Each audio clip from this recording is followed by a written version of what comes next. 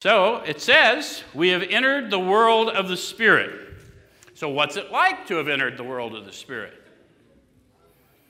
You know why I told you don't hang the promises on the wall and call them the promises? Because what it's like to enter the world of the Spirit is to awaken to the world I really live in versus the one I thought I lived in. And I don't regret the past, and I wish to shut the door on it. The feeling of uselessness has disappeared.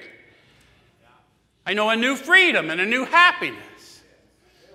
Does that make sense? Some of you are feeling that. So the promises just came alive for you, right? Why do I want to stay awake? Because I love that stuff. I've always been a junkie. That didn't change. I just changed source. I got off synthetics and got on the real juice.